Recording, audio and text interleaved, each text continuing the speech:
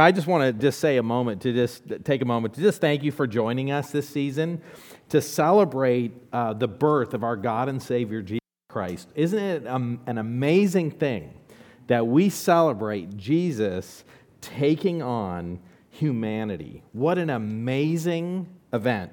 I was thinking about this. You and I, we are not storybook characters, right? Like, we're real people. We live in a real world. We have struggles, difficulties, trials. We live in a fallen world. And as we approach things in life, as we approach Christmas, as we approach relationships, as we approach handing a card to our neighbors, we're not like cartoon characters doing these things. We are real people. I remember a couple years ago, I gave one of my neighbors one of those invitation cards to come to church. And he got super offended. He was totally angry with me. I don't go to church. And he was just so mad that I had given him the card. And I just looked at him and I said, well, I actually invited all the neighbors because I care about all the neighbors and I care about you just like I do the other neighbors, and I just didn't want to leave you out. And all of a sudden, his tone totally changed. And so, hey, as we face life, we're real people. We face real situations. And one of the things that I love about the Bible is that the Bible is a book that we read, and it's a divinely inspired book. God has recorded in history all the things that you and I need to see and all the things that we need to know. And the Bible teaches us intellectually. It teaches us things about God. But it doesn't just teach us intellectually, it actually tells stories. The Bible is a book of stories about real people interacting with God. And these are real people that have real feelings, real emotions. They go through things. And these stories are told so that you and I will learn how we should live life. In the same ways that other real people lived life, you and I live life. And as we look at those stories, we understand about ourselves. We learn about ourselves from reading what the Bible says. We also learn about God. And it's challenging because often we can read the Bible and we read stories about the birth of Christ, and we're going to be reading that in Luke chapter 1 and 2 today. We're going to read some stories about people, and it can be easy for us to forget that these are real people, and they went through these stories as they're described in real time. And sometimes we'll read these big stories, we'll read about Shadrach, Meshach, and Abednego being thrown into the furnace. And we kind of, in moments, we get to the end of the story and see God doing these amazing things.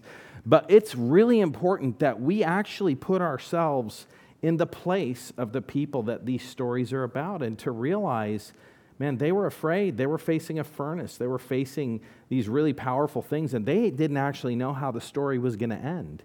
In our story today, we're going to be talking about Mary, and we're going to be talking about the announcement that she's going to give birth, and we're going to be talking about the historical events of Jesus taking on flesh. One of the things that it is important for us to know is we read this in 5 minutes, we read this whole story. But they were actually living through this, and they didn't know what was going to happen as they were going through it. And I think when we understand that about the Bible, it helps what God tells us be so powerful. Now, one of the really awesome things is I pray that God would help me as I read through this passage with you. But if you're a believer, you actually have the Holy Spirit in you. God's Word is powerful. And so my prayer for us this morning is that as we read these words, that God would work in your heart, that these stories that we've, in a sense, read so many times, that we won't read them like some storybook, but we'll read them as an account of real life, and that we will be encouraged and inspired the way that God intends us to. So this is a story. We looked in Genesis chapter 3 3 weeks ago, Genesis chapter 3, verse 15.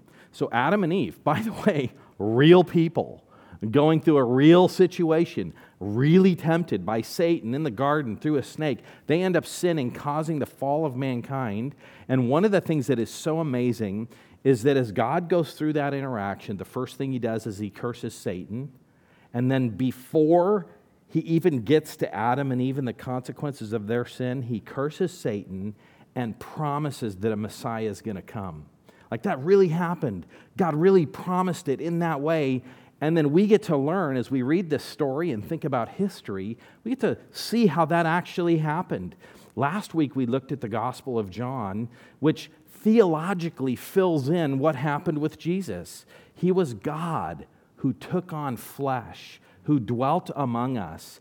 And when Jesus was here on earth, people saw Jesus as a person, but they saw God's glory because he was God in the flesh. And so we learn theologically what happened. I just think about how amazing and beautiful the birth of babies are. So if there's any parents in here, man, you know what that is like. When I think about my favorite experiences, one of my favorite experiences are actually the birth of my kids. Seeing my kids be born. I loved holding these little babies and kissing them. And for some of my kids, I had this beard, and so Michelle would always say, don't give the kids a rash, but it was just so hard not to just kiss and snuggle these kids. And I just loved these little kids, and I would just look at them and think about, I can't wait till they can talk, until they can communicate. And I just thought about, what their life was going to be like and wanting to be involved in that. And I think about the fact that Jesus was born, the God of the universe, holding the world together. But he was a little baby that was held, that needed to be fed. And so we understand from John and from all the Bible the theology behind the birth of Jesus. But this is the actual story of Jesus taking on human flesh. And the humanity of Jesus is significant because Adam caused the fall of the human race. And so for Jesus to come and to live and die as a sacrifice for our sins and to reverse the curse of the fall, he needed to be a person. A human being caused the fall of the human race. And it was a human being that has redeemed us. But it wasn't just a human being. It was God. He is God in the flesh. The other thing that for us to think about is that not only did Jesus take on humanity, not only is he God in the flesh, but one of the things that Hebrews tells us about Jesus taking on flesh, and this is something that we should think about, is Jesus lived life, a human life. And because of that, he is especially considerate, caring, and compassionate toward us. Sometimes we can view God as far off and distant, but Jesus living as a human, he understands us and he loves us and he loves you. And this is what Hebrews says, Hebrews 2:16. It says, "For surely it is not angels that he helps, but he helps the offspring of Abraham. Therefore he had to be made like his brothers in every respect, so that he might become a merciful and faithful high priest in the service of God to make propitiation for the sins of mankind." That's for him to take care of our sin. That is why Jesus came. It goes on in verse 18, which is not on the screen. It says, "For because he himself has suffered when he was tempted, he is able to help those who are being tempted." And Jesus, he faced temptation like you and I do. Hebrews 4:15 goes on and it says, "We don't have a high priest who is unable to sympathize with our weakness, but one who in every respect has been tempted as we are, yet was without sin. Let us then, with confidence, draw near to the throne of grace, that we may receive mercy and find grace to help in time of need." That's Jesus. And this birth, it's such a cute Christmas story. But this was Jesus taking on humanity that allows him to love us, to be compassionate, to rescue us. And those are things that we need to think about as we read this story. Luke talks about Jesus as a man. That's the emphasis of the Gospel of Luke, is to present the humanity of Jesus.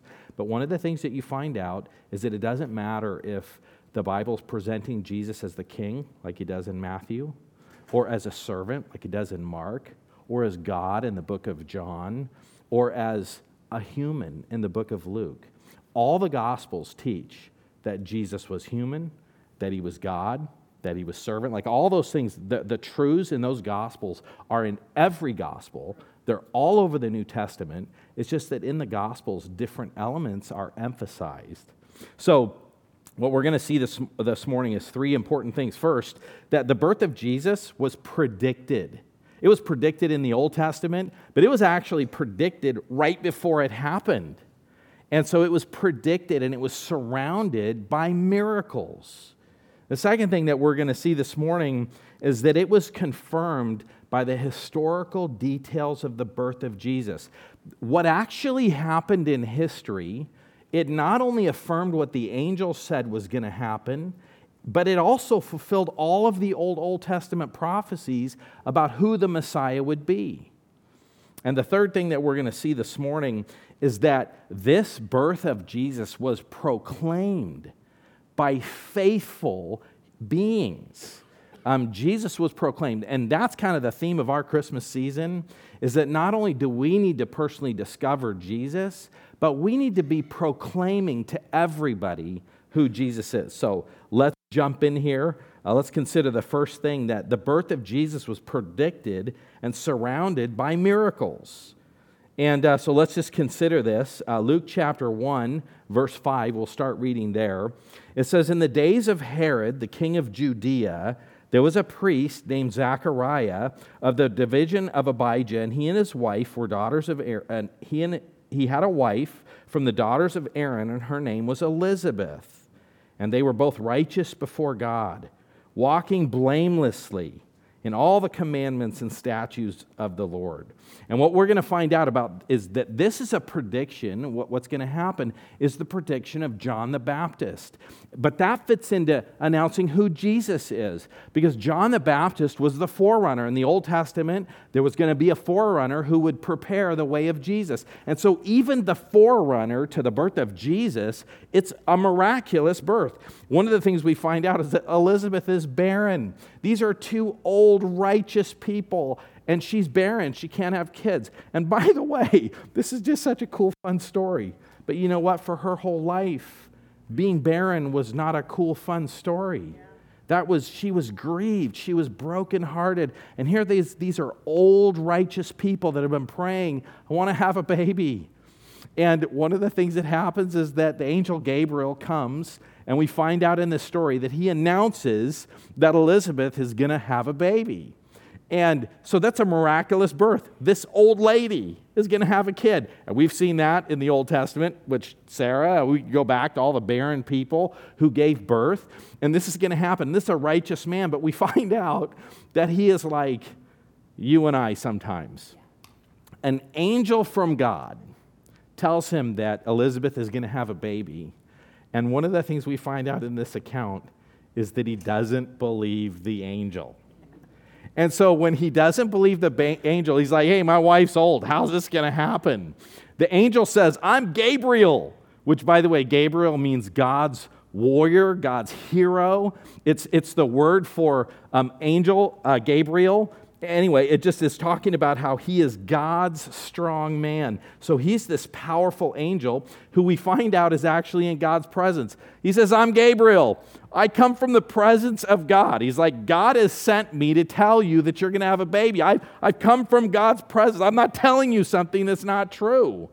And then he says to him, "Just for evidence of this, and because you didn't believe, you're not going to speak until all these things happen." So John the Baptist's dad walks out and he can't talk, and everybody knows he's seen a vision.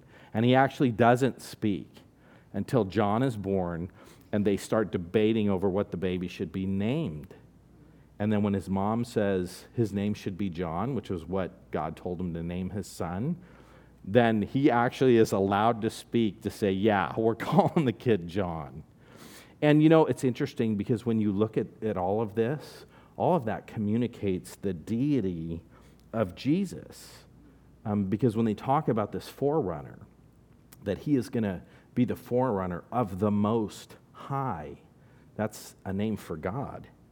It says in verse 19, "The angel said to him, 'I stand in the presence of God, and I was sent to speak to you and to bring you this good news. And behold, you will be silent, unable to speak until the day when these things take place, because you did not believe my words, which will be fulfilled in their time. So here's this old, righteous, faithful man who doesn't believe God because what he's told is unbelievable. And then we're going to see this contrast because this angel's going to come give Mary some even more unbelievable things. He's going to tell her some stuff that is, I mean, if it was hard for Zechariah to believe that his wife was going to give birth, he's about to tell Mary something that's even more unbelievable than that. Verse 26, in the 6th month, the angel Gabriel was sent from God to the city of Galilee named Nazareth to a virgin betrothed to a man whose name was Joseph of the house of David, and the virgin's name was Mary. Now that's kind of a interesting and significant thing. This announcement is going to be made to a virgin. What's interesting about that is in Isaiah chapter 7, verse 14, the Old Testament says that we're going to know who the mother of the Messiah is because she's going to be a virgin. It says, therefore the Lord himself will give you a sign. Behold, the virgin shall conceive and bear a son, and he shall call his name Emmanuel. And Emmanuel is just the Hebrew words for God with us. And so that was the promise that this Messiah would be God with us and would be born of a virgin. And, you know, there's a difference. So Zechariah is like, hey, how am I going to know this? This is crazy. For him, it was an expression of unbelief. But Mary, when she talks to the angel, she actually asks the question. And she just says, how can this be since I'm a virgin? And when she says that, she's not doubting. She's just like, how could I be pregnant? And we know that she doesn't doubt. When you read the account, one of the things that's interesting that Zechariah's wife says to Mary when she's talking to her is she said, you're blessed because when the angel gave you a message, you believed. It's like she's in a sense contrasting. My husband couldn't speak because he didn't believe the angel. You, this young woman, believed. And here was her response. It says in verse 38, and Mary said, behold, I am the servant of the Lord. Let it be to me according to your word. And the angel departed from her. One of the things that you see about Mary is that Mary was a faithful person who trusted and believed in God. In fact, one of the things that it says when it's talking about Elizabeth conceiving a son, it just says, because nothing is impossible with God. You know, for Mary, she had well-placed faith.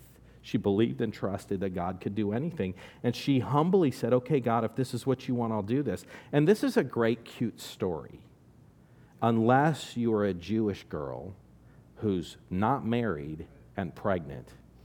And you know, it's one of the things that you find out is that in Jesus' life and ministry, that reputation actually followed them. And one of the ways they insulted Jesus was to say, you were born out of wedlock. And so that's one of the things that they said about Jesus. And so for Mary to take this on, like that was a pretty big deal for her to humbly submit and say, God, let it be done. And when she talks about, by the way, she's going to talk about her thoughts about Jesus. And, you know, it's interesting. Elizabeth says that Mary, when she sees Mary, she says, this is the mother of my Lord.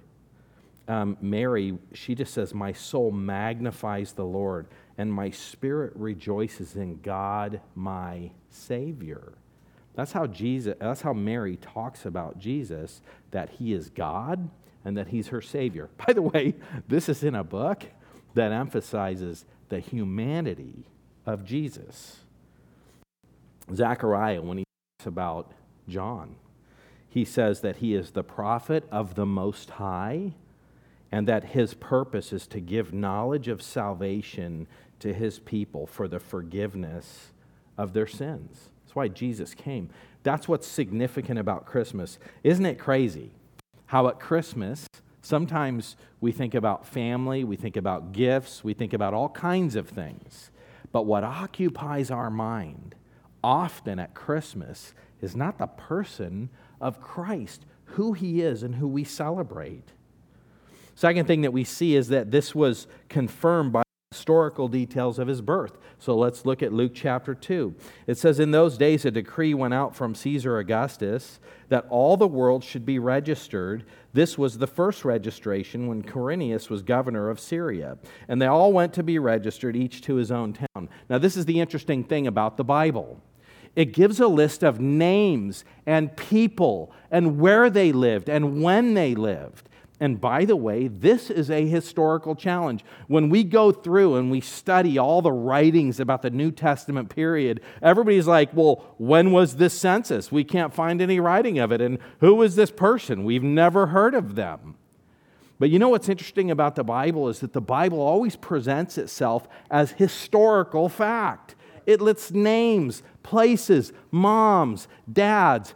And it's because it's not a once upon a time kind of story. And by the way, that's true of Matthew and the account of the birth of Jesus. That is also true of the creation of the world. But one of the things that we find out is that there are many times in Scripture where it'll make reference to a king, to a location, to a place. And when we study the historical details, there are plenty of occasions where you can't corroborating evidence. And there are many people who will look at these stories and say, see, the Bible's not true. There's no king that lived in that day and in that time. And people have denied the existence of Nebuchadnezzar from the Old Testament. They've denied the existence of King David.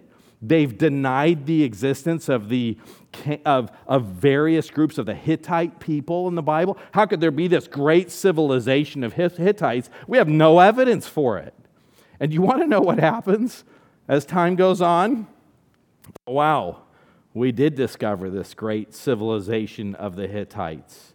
And then King David, there was no King David.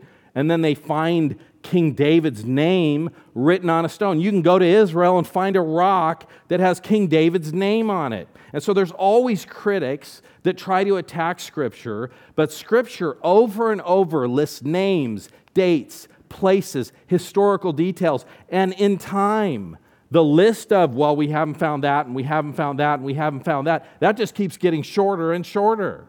And by the way, we haven't found this one yet, but maybe by next year we will have. But this is a historical account. And one of the things you find out is that this is God working out details. You know, for Jesus, he could not have manufactured that he would be a Nazarene, which Matthew says Jesus would be a Nazarene. I think the emphasis of that is that he would be disrespected and disregarded. And that's why he came from Nazareth. Because, you know, the Pharisees even say, what prophet is there that comes from Nazareth? You know, they say that about Jesus. But Jesus was to be born in Bethlehem.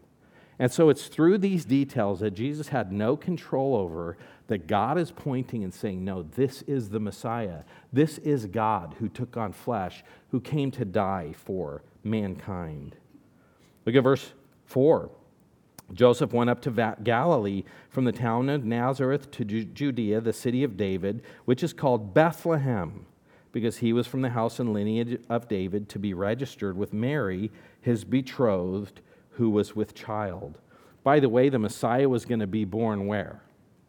In Bethlehem. And so here God takes people from Nazareth, but through the logistical details of their life, he moves them to Bethlehem. One of the things that you should think about in your life is that the same God who can not only make predictions. God didn't just look at the world and say, I wonder what's going to happen. Through my foreknowledge, I will tell everybody what's going to happen. By the way, God does have foreknowledge. But one of the things about the Bible is that it is very clear that God doesn't just know the future. God brings about the future. He is actively involved. And by the way, God is not just looking down at you knowing what your life will be like. God is bringing about the various details of your life. This is one of the things I love about the book of Genesis, which we'll get to, and it's one of the things I love about this story, is that God is always working. And for Joseph and Mary, they're going through a hard time. Joseph would never have traveled 112 miles with the woman who was about to give birth. He didn't want to do that. He had to do that. And I'm sure he didn't get Mary and load her onto this donkey, this pregnant lady, and say, let's take a 112-mile trip. And we read this story, oh, how cute. Went from Nazareth to Bethlehem where Jesus was going to be born. No, for Joseph, like I would have been traumatized when Michelle was about to give birth to stick her on a donkey and just go traveling across the land. But that's how this stuff all worked out in real time in their life. And they didn't necessarily know how all the details were going to work out. Just like you and I don't know how all the details of our life are going to work out. But just like John the Baptist's dad kind of questioned, didn't believe what God said, sometimes you and I, as we think about things that the Bible says, as we think about the logistics and circumstances of our life, we can struggle to trust God. But this is one of those stories that we should be like Mary, who she didn't understand. She was confused about some of it, but she believed God. And you and I, as we approach life, are supposed to be like Mary. And even though we don't maybe understand all the details, we're supposed to believe and trust God. And so it goes on. It's Micah 5:2 tells us, but you, O Bethlehem, are too little to be among the clans of Judah, for you shall come forth from you shall come forth for me one who is to be ruler of Israel, whose coming forth is from old, from ancient of days. So the one who comes forth has eternally existed. Luke 6:2-6. While they were there, the time came for her to give birth, and she gave birth to her firstborn son, and wrapped him in swaddling cloths, and laid him in a manger, because there was no place for them in the inn. You know, I think about giving birth. You know, in Egypt, there were midwives to help give birth. Here you got Mary and Joseph giving birth themselves, by themselves. And that was a significant thing. Let's consider this third thing, and that's the proclamation that happens. And by the way, as we think about this, the angels proclaim, the shepherds proclaim, Simeon proclaims, Anna proclaims, and guess what? You and I are supposed to be people who proclaim. Let's read this, Luke 2:8. In the same region there were shepherds out in the field keeping watch over the flock by night, and the angel of the Lord appeared to them, and the glory of the Lord shone around them, and they were filled with great fear. You know, people are always scared when they see angels. And the angel said to them, fear not, for behold, I bring you good news of great joy that will be for all the people. You know, Jesus was a Jewish Messiah, right? He was a Jew. He came to the Jewish nation for the Jewish nation. But in all the speaking about Jesus and this Messiah who would come, Genesis 3:15 promises a Messiah before there was a Jewish nation. So Jesus always came for the whole world. Yes, he came for the Jews. Yes, he was a Jew. But he didn't just come for the Jews. He came for the whole world. For unto you is born this day in the city of David a Savior who is Christ the Lord. And this will be a sign for you. You will find a baby wrapped in swaddling cloths, lying in a manger. And suddenly there was with the angel a multitude of heavenly hosts, praising God and saying, glory to God in the highest, and on earth peace among those with whom he's well pleased.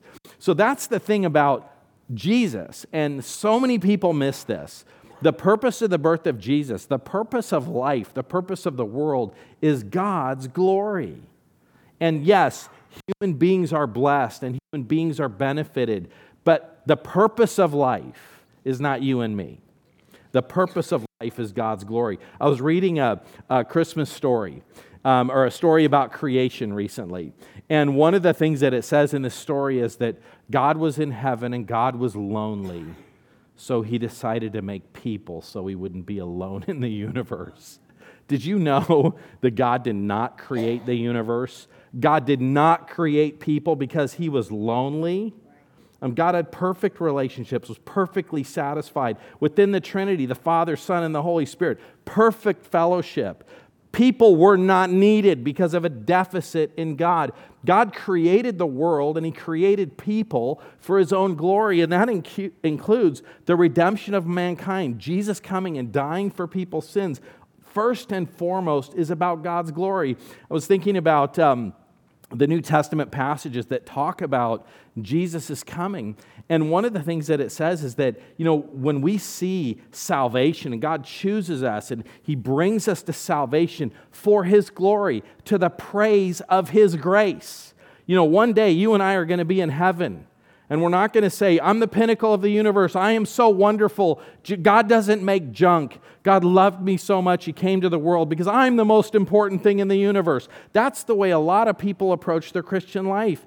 And you can always tell when that's true.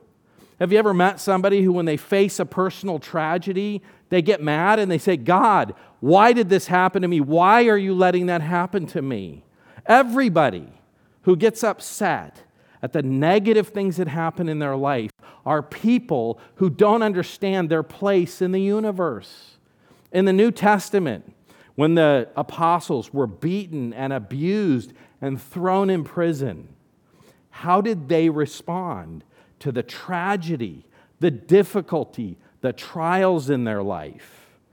They would walk out of prison rejoicing that they were counted worthy to suffer for the name of Christ. See, we have a Christianity that has erased the priority of God and elevated the priority of human beings, which is why everybody gets mad when things go wrong in their life. Instead of saying, God, I worship you, you are sovereign, you are the point of the universe. And if my suffering brings you glory, then I'm thankful for that, which, by the way, is how Mary responded. When she's told, you're a virgin and you're going to give birth, she wasn't thinking, oh, how wonderful. That was a proclamation of disgrace and of suffering. And how's she going to answer that question? How is she going to tell people, yeah, I'm a virgin, but I'm pregnant? When was the last time somebody told you that and you said, oh, wonderful? You thought, okay, that's ridiculous. But one of the things that the angels say, even at the birth of Christ, they say, this is for God's glory. But God doesn't just do things for His own glory. God does love us. Isn't that what John 3:16 says? For God so loved the world that He sent His only begotten Son, that whoever believes in Him should not perish but have eternal life. And so this proclamation of Jesus, it's for God's glory, but also peace on earth. And then it goes on in verse 15, and the angels went away from them to heaven, and the shepherds said to one another, let's go over to Bethlehem and see this thing that's happened, which the Lord has made known to us. And they went with haste and found Mary and Joseph and the baby lying in a manger. And when they saw it, they made known the saying that had been told them concerning the child. So these shepherds, when they hear about the coming of Jesus, they're not just like, oh, that's interesting, great, thanks, and then continue taking care of the sheep. They're like, wait, I want to go see this. And then they go and they tell everybody. It says in verse 18, and all who heard it wondered at what the shepherds told them.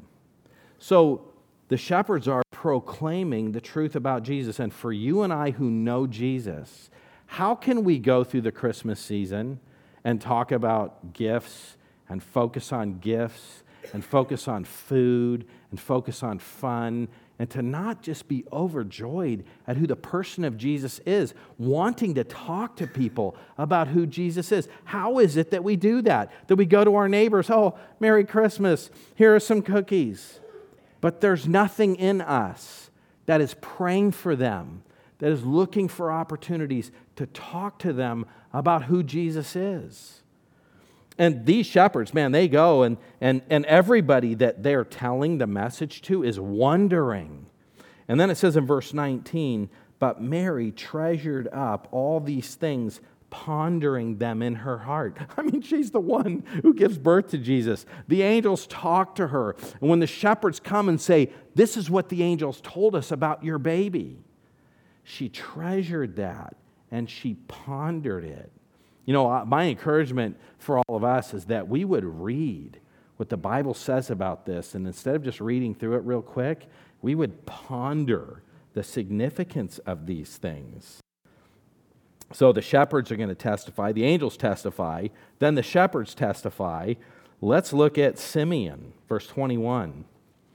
At the end of 8 days, when he was circumcised, he was called Jesus, the name given by the angels when he was conceived in the womb.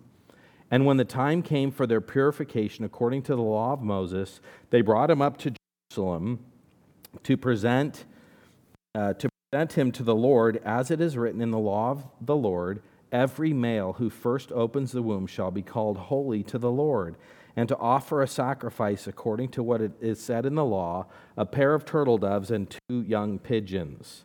So 2 things that you get from that. Mary and Joseph, first of all, they were faithful. They were people who knew what God said, and they just obeyed it. And so they've been told this amazing stuff. They don't think to themselves, we're special people. We're exceptions to the Bible. No, they just did everything God told them to do. And also from the offering, we find out that they were poor. They weren't rich. God didn't send Jesus to this rich, powerful family. He sent Jesus into the family of a poor couple.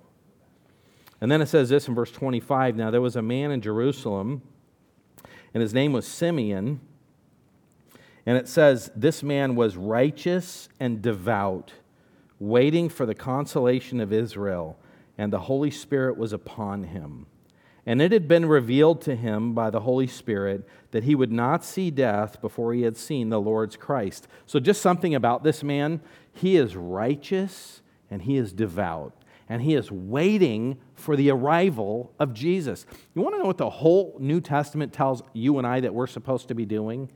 It says that we're supposed to be righteous and devout, waiting for the second coming of Jesus. And in a day when nobody was paying attention, when nobody was waiting for Jesus, this was a righteous, devout man. And one of the things I would think about and that you should think about is what kind of a life, how powerful is a life that is righteous and devout?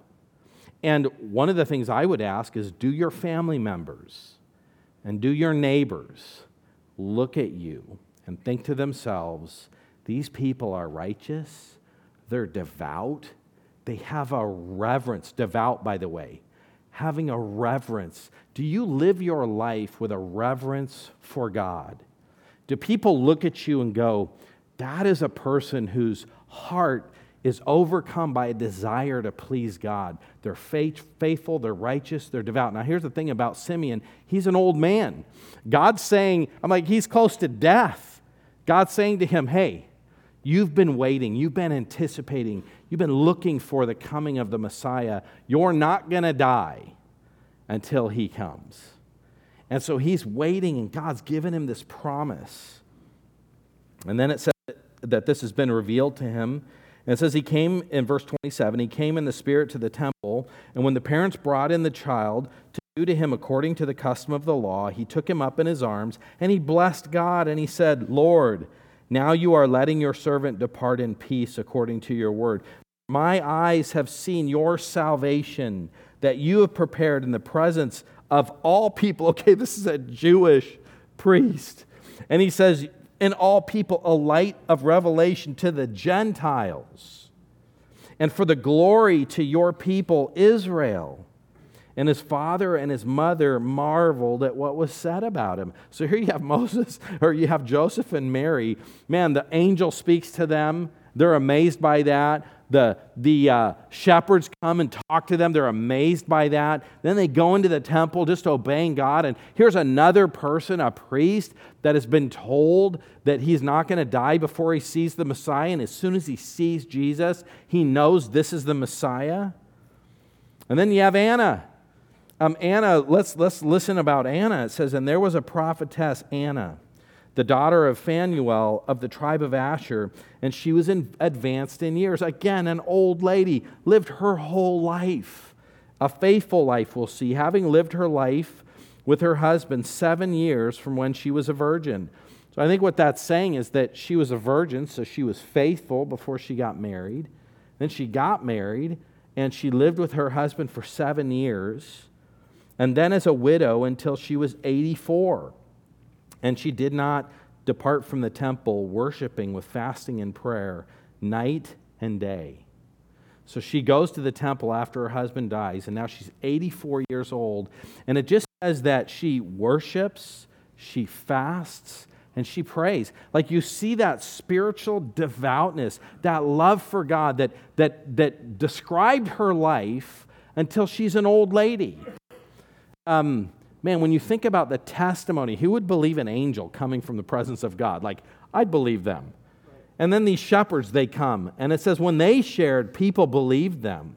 And then you have Simeon, this righteous, faithful man, and people believe him. And then you have Anna, this lady that her life just communicated her love for the Lord.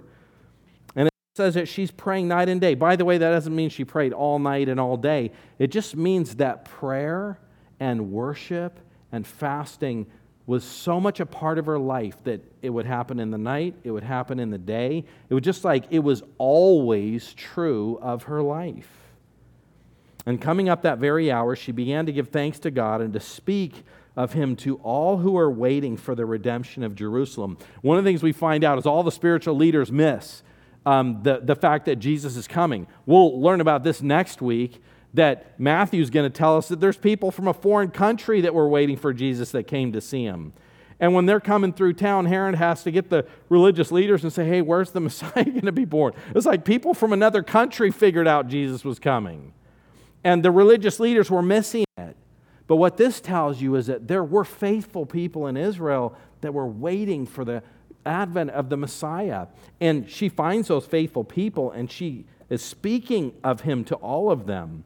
And when they had performed everything according to the law, they returned to Galilee, to their own town of Nazareth. And the child grew and became strong and filled with wisdom, and the favor of God was upon him. You know, that's all we have of the infancy of Jesus. That's it. When you read Luke, the next verse goes on to talk about Jesus as a teenager. And this is the story, the real life story of Jesus taking on humanity. And all these characters, these people, they were real people living in real time. And when they saw who Jesus was, they were living devout lives. They had a desire to communicate. They shared with everybody because Jesus was significant in their life. For you and I who are believers, man, we should proclaim who Jesus is. We should dwell and ponder on the fact that Jesus is the God of the universe who created everything, who took on humanity, who lived a perfect life, who died on the cross as a sacrifice for our sins. And this all-powerful God that we worship lived a human life and has compassion toward us. He understands us. He understands the struggles that we face, these difficulties that you go through in your life that can feel overwhelming. Jesus, the Bible says, was a man of sorrows, acquainted with grief. And this is the God who lived and died for us. And by the way, when we die and when we stand before God and God welcomes us into heaven, it's not going to be because we went to church. It's not going to be because we lived a righteous and devout life. We're going to be saved and we're going to go into heaven because Jesus lived a perfect life. Because he died as a sacrifice on the cross for our sins. And that when Jesus was dying on the cross, God placed on him the penalty of our sins. And we're going to be saved and we're going to get into heaven because we recognized that we were sinners, that we didn't deserve God's goodness and his favor, but that we believed and trusted in Jesus. And you know that righteous, devout life that Anna lived, and that righteous and that devout life that Simeon lived, and the righteous and the devout life that all the apostles lived? None of them did that because they were trying to be good enough for God.